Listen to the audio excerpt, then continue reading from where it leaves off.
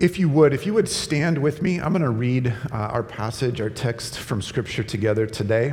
This is something that we've been doing for a number of months together as we've been teaching through the book of Luke. And we are in chapter 6, and I'm going to read from verse 27 through verse 36. And then when I'm done, I'll say, "This is the word of the Lord," and then we together say, "Thanks be to God." Luke chapter 6, verse 27. "But to you who are listening, I say, love your enemies. Do good to those who hate you. Bless those who curse you. Pray for those who mistreat you. If someone slaps you on one cheek, turn to them the other also. If someone takes your coat, do not withhold your shirt from them. Give to everyone who asks you, and if anyone takes what belongs to you, do not demand it back. Do to others as you would have them do to you. If you love those who love you, what credit is that to you? Even sinners love those who love them. And if you do good to those who are good to you, what credit is that to you? Even sinners do that. If you lend to those from whom you expect repayment, what credit is that to you? Even sinners lend to sinners, expecting to be repaid in full. But love your enemies, do good to them, and lend to them without expecting to get anything back. Then your reward will be great, and you will be children of the Most High, because he is kind to the ungrateful and wicked. Be merciful, just as your Father is merciful." This is the word of the Lord. Please have a seat. And as you do, I'm going to invite you to pray with me. God, we acknowledge that you are here and that this is your time. We declare you as a good and faithful God. We declare you as the one who is the creator of all, the one who has demonstrated, defined, and models what love is for your creation, for all of humanity. We declare you in this place as the one who is all-powerful, just, and yet full of mercy and forgiveness and grace to each and to every one of us. And Holy Spirit, we need you to work and move right now. As we hear these words of Jesus, as we know that you are present here, as we know you are powerful, we ask you to move and work and to change who we are and to shape us and form us and mold us more into Jesus.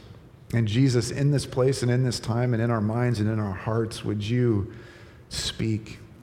And would we not just comprehend, but would we embrace and be transformed by your truth and your calling and invitation into each of our lives? Would we be different people because we know you and love you more? And all this, we ask you to speak and work right now. In your name, amen. About 3 years ago, I started hearing about something and seeing commercials for something called the Impossible Whopper. There's a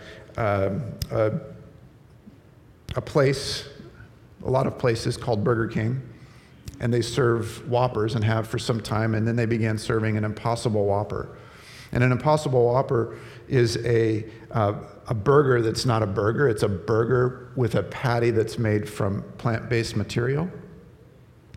A company called Impossible Foods Incorporated that started about 12 years ago started researching at the molecular level animal proteins.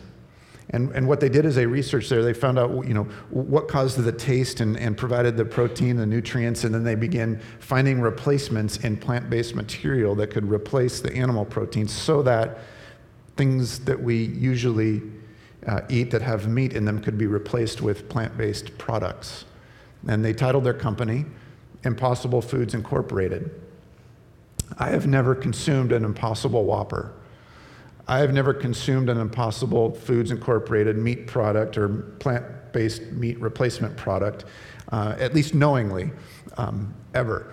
But I have seen commercials where some people have consumed Impossible Whoppers. And it's been a very pleasant experience for them. As they eat them, their faces light up and their disbelief thinking it's really meat, but it's not. It's plant-based meat replacement products and burgers. And they're very, very happy about this. And I'm watching this and going, it's an impossible Whopper, but it's not impossible. It's actually happening. I mean, it's not quite a burger. It's plant-based replacement, but it's working and they're eating it and it tastes like meat and it's providing the similar, if not the same nutrients for it. It's not impossible. It's actually happening.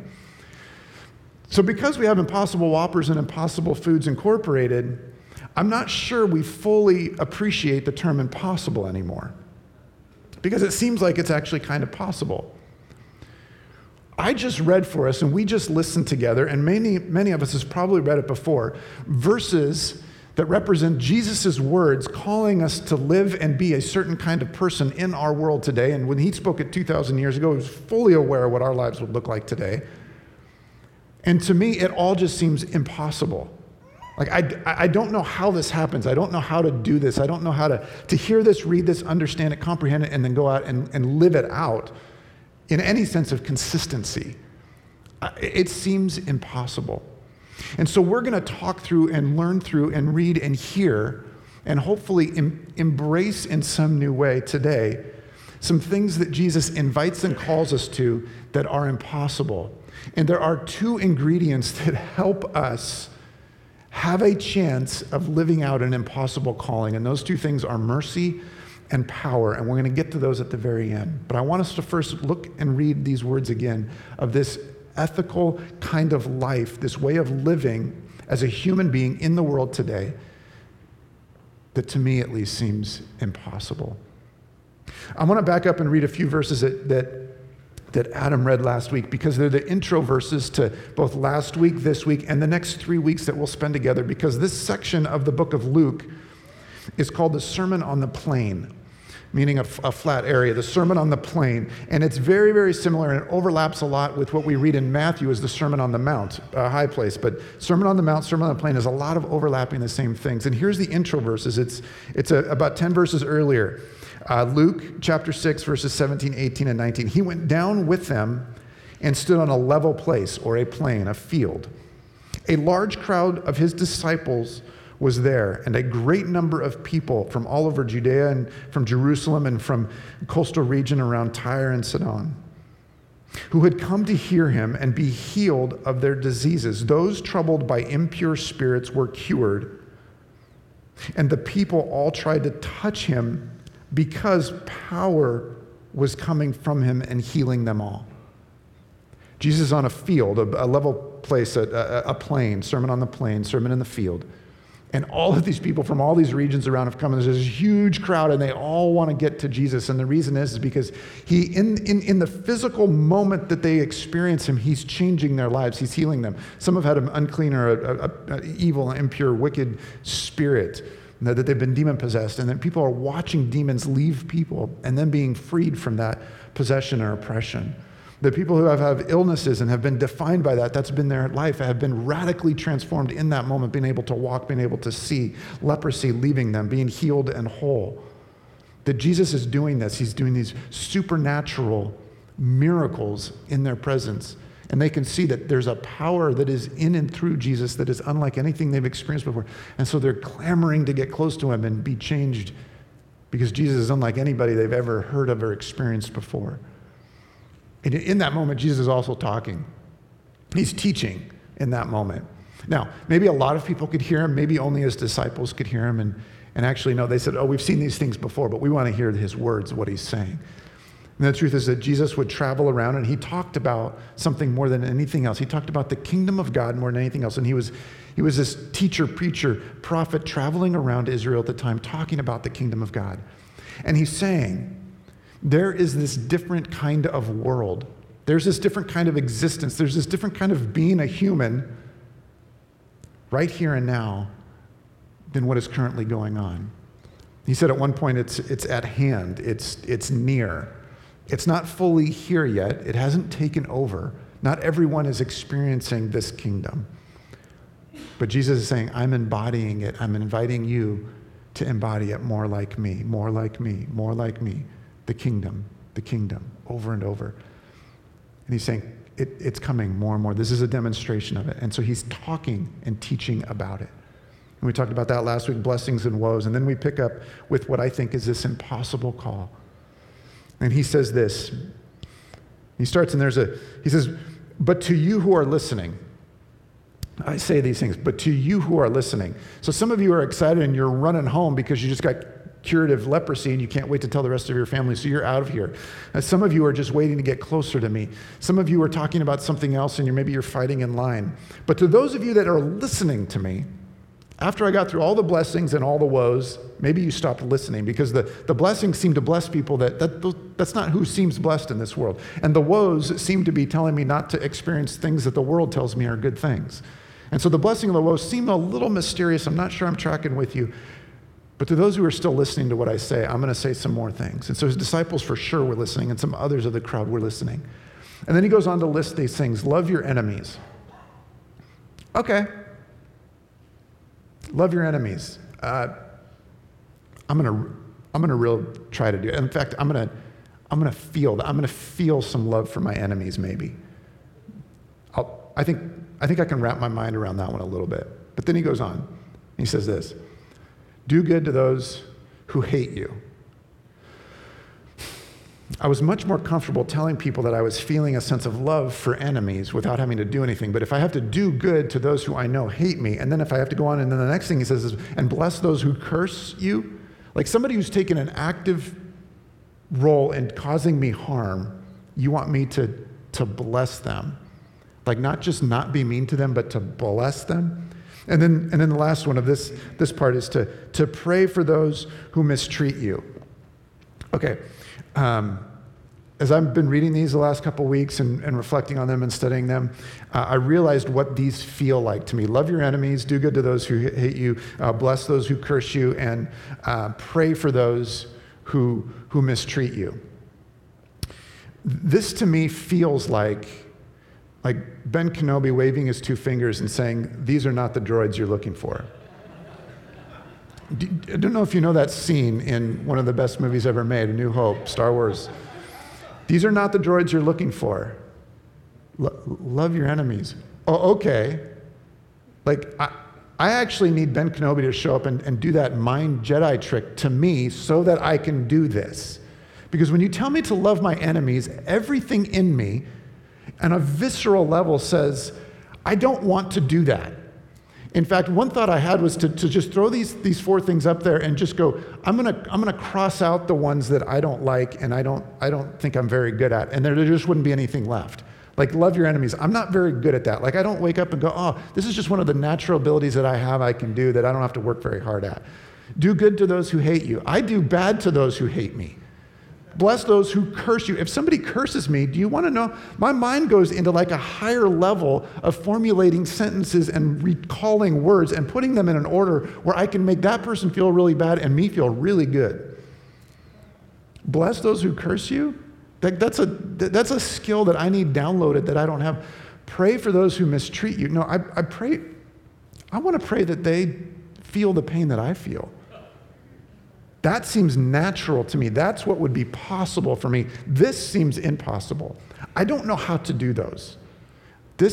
I need something more in order to do. In fact, if I just begin thinking about those, or if you begin thinking about these and drop into like daily experiences that you have, and I'm just going to tell you, for me, when I read these, I immediately go to driving. When I am driving, I fail all of these like with a single digit percentage like range. Bless those who actually I'm going to tell you a success story that I had while driving. I drove home in a normal way one night, which is probably slightly faster than some of you and recommended, but that's normal for me. I drove home. I didn't cut off anyone. I was a kind driver, maybe a little on the fast side / impatient side. I wanted to be home. I pull off. I'm at the stoplight, waiting to get onto the street off the off-ramp, and I had a car that pulled up to the side of me and rolled down their window and was saying something to me. This is not the sidewalk, but this is the sidewalk and then some dirt and grass. And they have pulled up onto the sidewalk, onto the dirt and grass. And so I look at them and they're talking to me, and I thought, there's an emergency here. You need some help. So I rolled down my window. I cannot repeat what they said and return up here next week. So they said things to me, and I looked at them, and I didn't blink. I mean, it was complete nonsense. Like I'd almost run them off the road, which wasn't true. I still don't. It was at night, and I don't know. They might mistake my car for another car.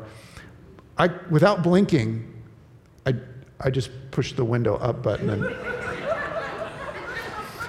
now I need to me, that's like the Holy Spirit showing up and me kind of somewhat embracing some of this. If somebody who's cursing me, I actually didn't curse them back. I did not bless them, but I did not curse them. So that's maybe like I zeroed out on that one, okay? I don't know. I don't even know what that would look like. You are wonderful. May you have a good rest of your drive home. I don't know what that would have even looked like. Like, I would have needed some help in that moment to say what a blessing would it look like. Like, we're not designed for this. There's very, very few of us that read this and go, oh my gosh, I'm killing it at that. Every time someone mistreats me, I just return kindness upon kindness. This is like living in a different world. Our world is designed and orchestrated and really developed and really good at cursing those who curse us, of returning mistreatment for getting even. That's our world. Jesus is saying there's another world that's like really close to this, but completely impossibly different than this. And this is what I'm calling you to. I'm calling you to be a completely foreign person in this familiar world. That's what you're called to. And so what it takes is a willingness to say, I'm going to put energy into when I encounter these things, that somebody curses me or offends me or mistreats me or who is my enemy. I'm going to look at that space and I'm going to say, I'm willing to give up some territory here. In the economy of this world, where we are just born ready to defend our pride, where we are like it just comes naturally that we know how to get more than we know how to give.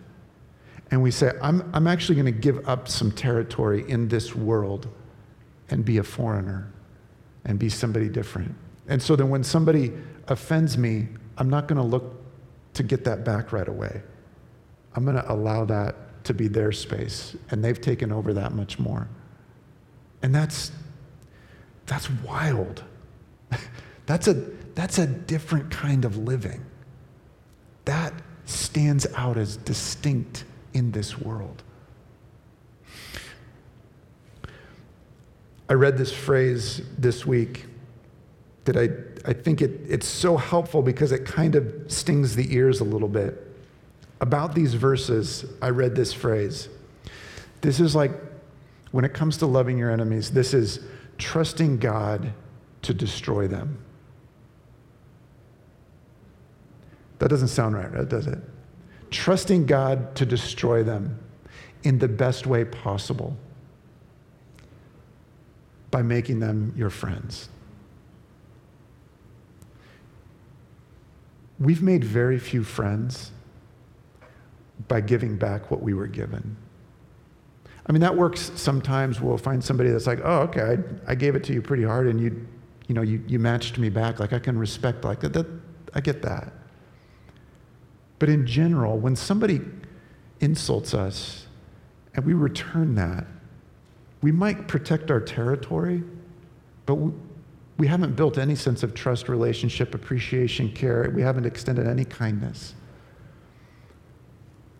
But when we say, yeah, I'm not going to return that, I'm not going to try to regain what you've tried to take from me, what happens is we're actually trusting that there's something more going on here than just my pride and what I have. We're trusting that God's in control of all of it, and that we're trusting that he would actually destroy the enemy in that person and transform them into a friend. And when we do something as impossible as blessing somebody when they curse us, we give God a little more territory to work and change that person from an enemy into a friend.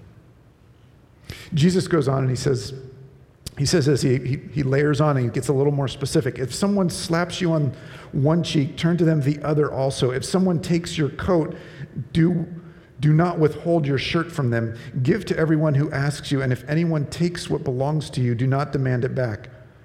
Do to others as you would have them do to you. He just gets really specific. The cheek thing, if you don't know this, like to us, we would talk about that as assault in our culture.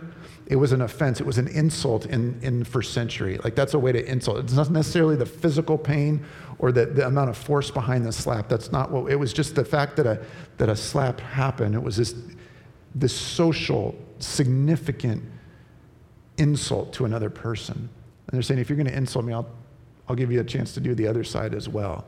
It wasn't physical abuse or harming them necessarily. If someone takes your coat, in that culture, in that time, there's places in the Old Testament and Deuteronomy, I think it's also in Exodus and Leviticus as well, there's commands that you cannot take somebody's coat. And Jesus all of a sudden flips that and says, if someone does take your coat, give them their shirt as well. Like your outer coat, somebody takes that from you or needs it, and then you actually give them the other thing that you're wearing as well. Give to everyone who asks, and if they take something that belongs to you, don't demand it back. Like that doesn't make sense in our economy, does it?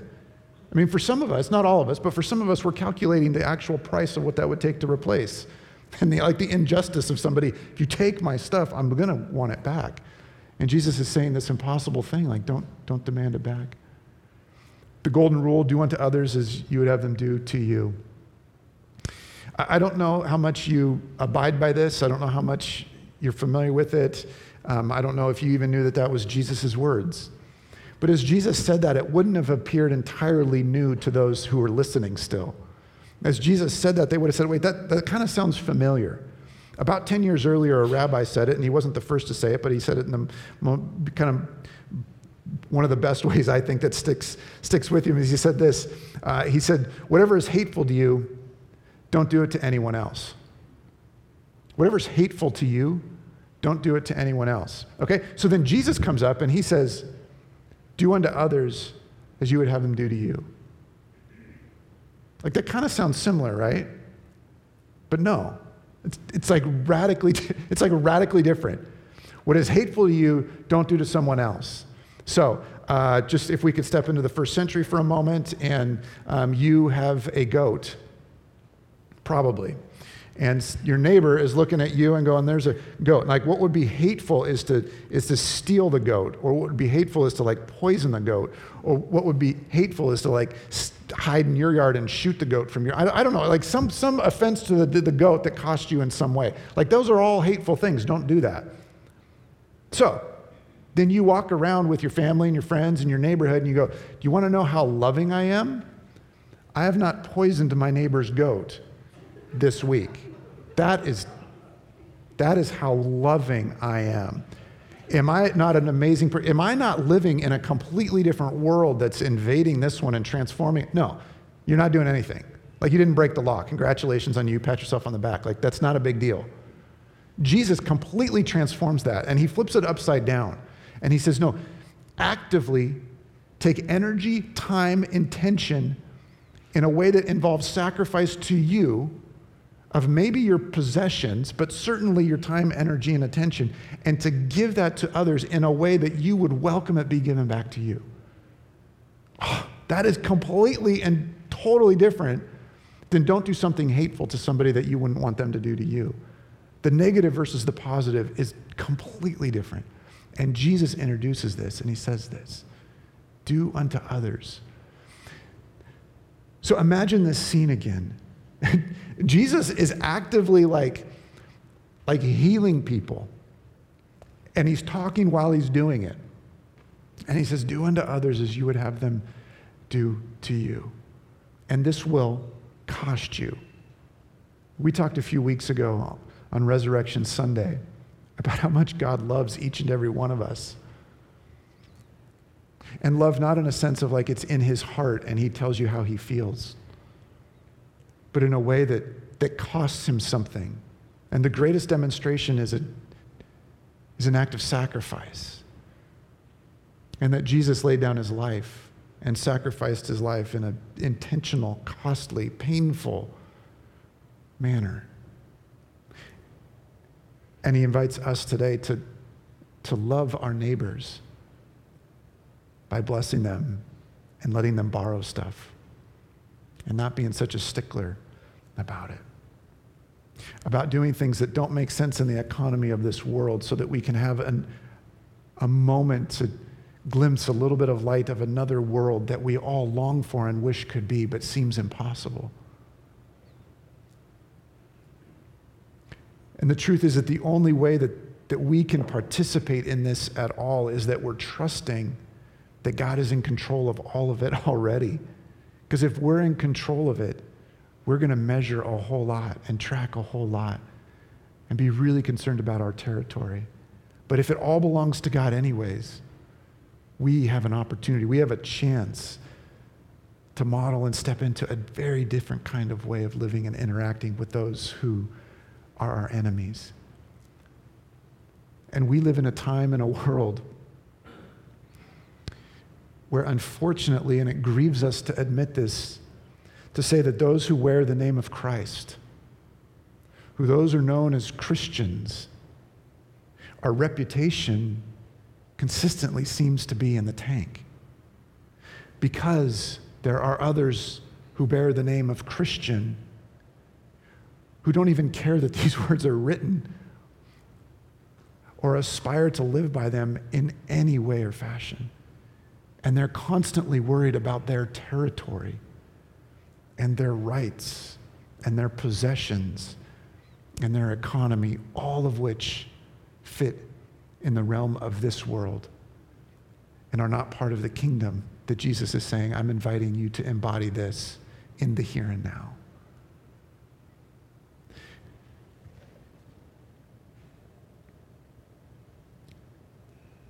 If you love those who love you, what credit is that to you? Even sinners love those who love them. And if you do good to those who are good to you, what credit is that to you? Even sinners do that.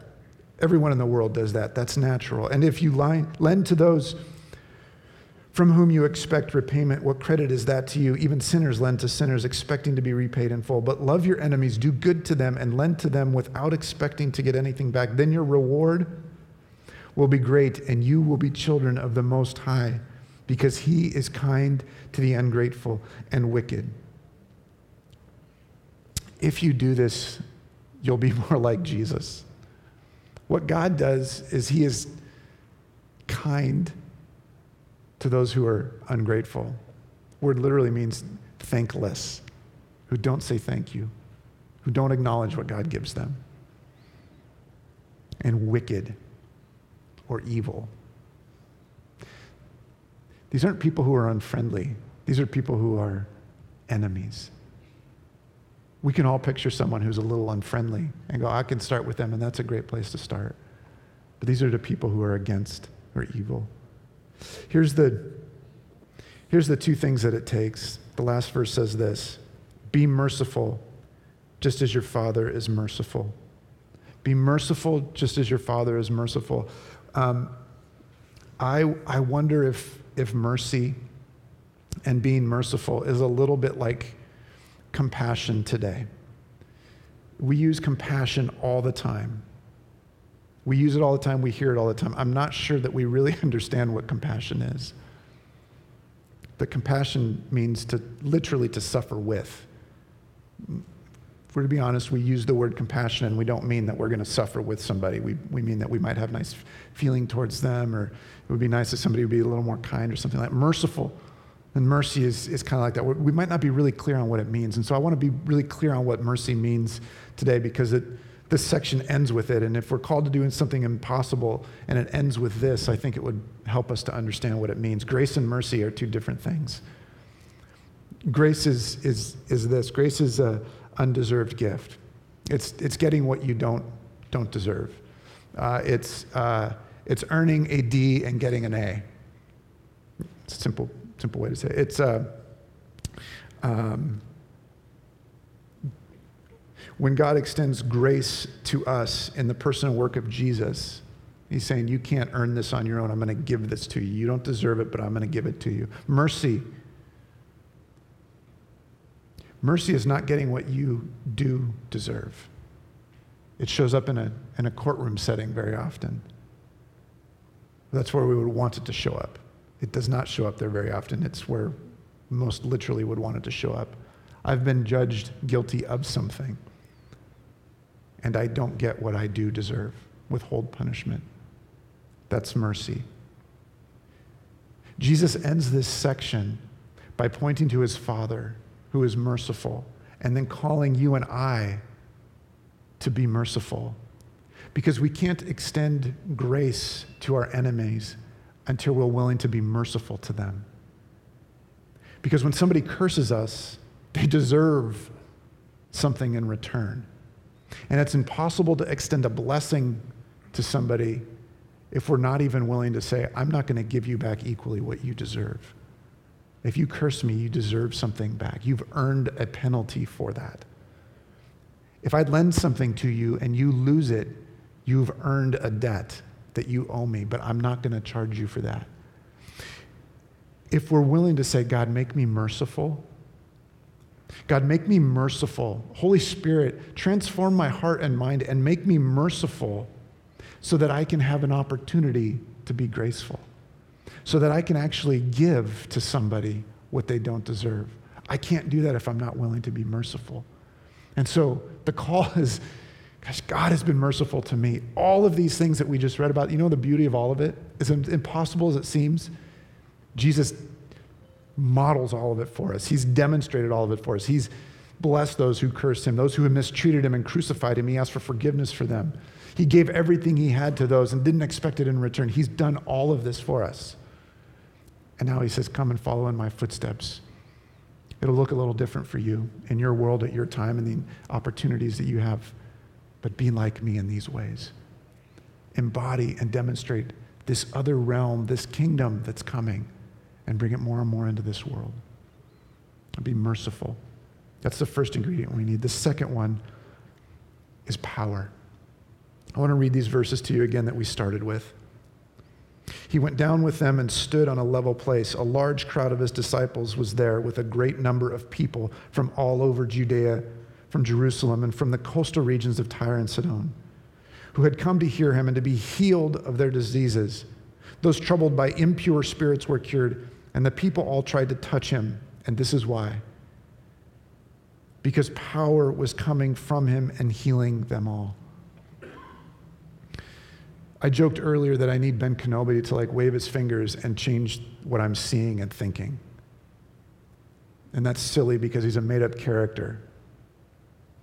What we do need is a power that we don't have to do something that's impossible in the world today.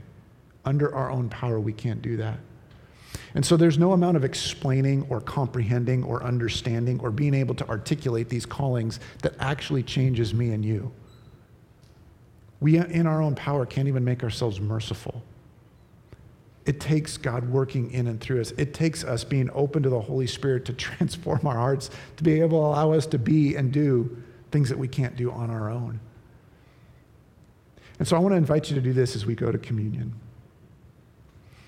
I want to invite you to either pray on your own, to pray with those that you go to the communion table with, or to go to somebody else. That we've got a few folks that are just available. Adam's going to be over here. Howard's going to be over there. I'll be over here. Kim's going to be up front here. If you're in the balcony, Matt is going to be over here. He leads a lot of our middle school students, but if you're not a middle school student, Matt can still pray for you, I promise. Let's do this. Let's actually say, God, I need you to work in a way of me that is beyond myself. I can't do this on myself. I need you, God, to empower me to do something I can't do. And by walking to another person and just saying, would you pray that God would make me a merciful person so that I could be one that loves my enemies? I don't know that I could ever do this without this. Jesus, we declare you as the one who has already done all of this in front of us, that you have loved your enemies. You loved us when we were your enemies. You blessed those who cursed you. You gave up everything for us. You made what is impossible possible, and we need you to do it again today for us. And so would you make us into these kind of people? Would you transform us today? And as we come to your table, would you remind us again, heal us again, transform us again as we remember your body broken and your blood shed. We pray this in your name. Amen. We're going to sing. If you're in the room, you can come to the tables or to someone to pray for you. If you're online, hopefully you've got communion elements with you. But there's also a button there, and there's a team of folks that are ready to pray for you as well. Let's pray together. Let's go to the table together. Let's sing together.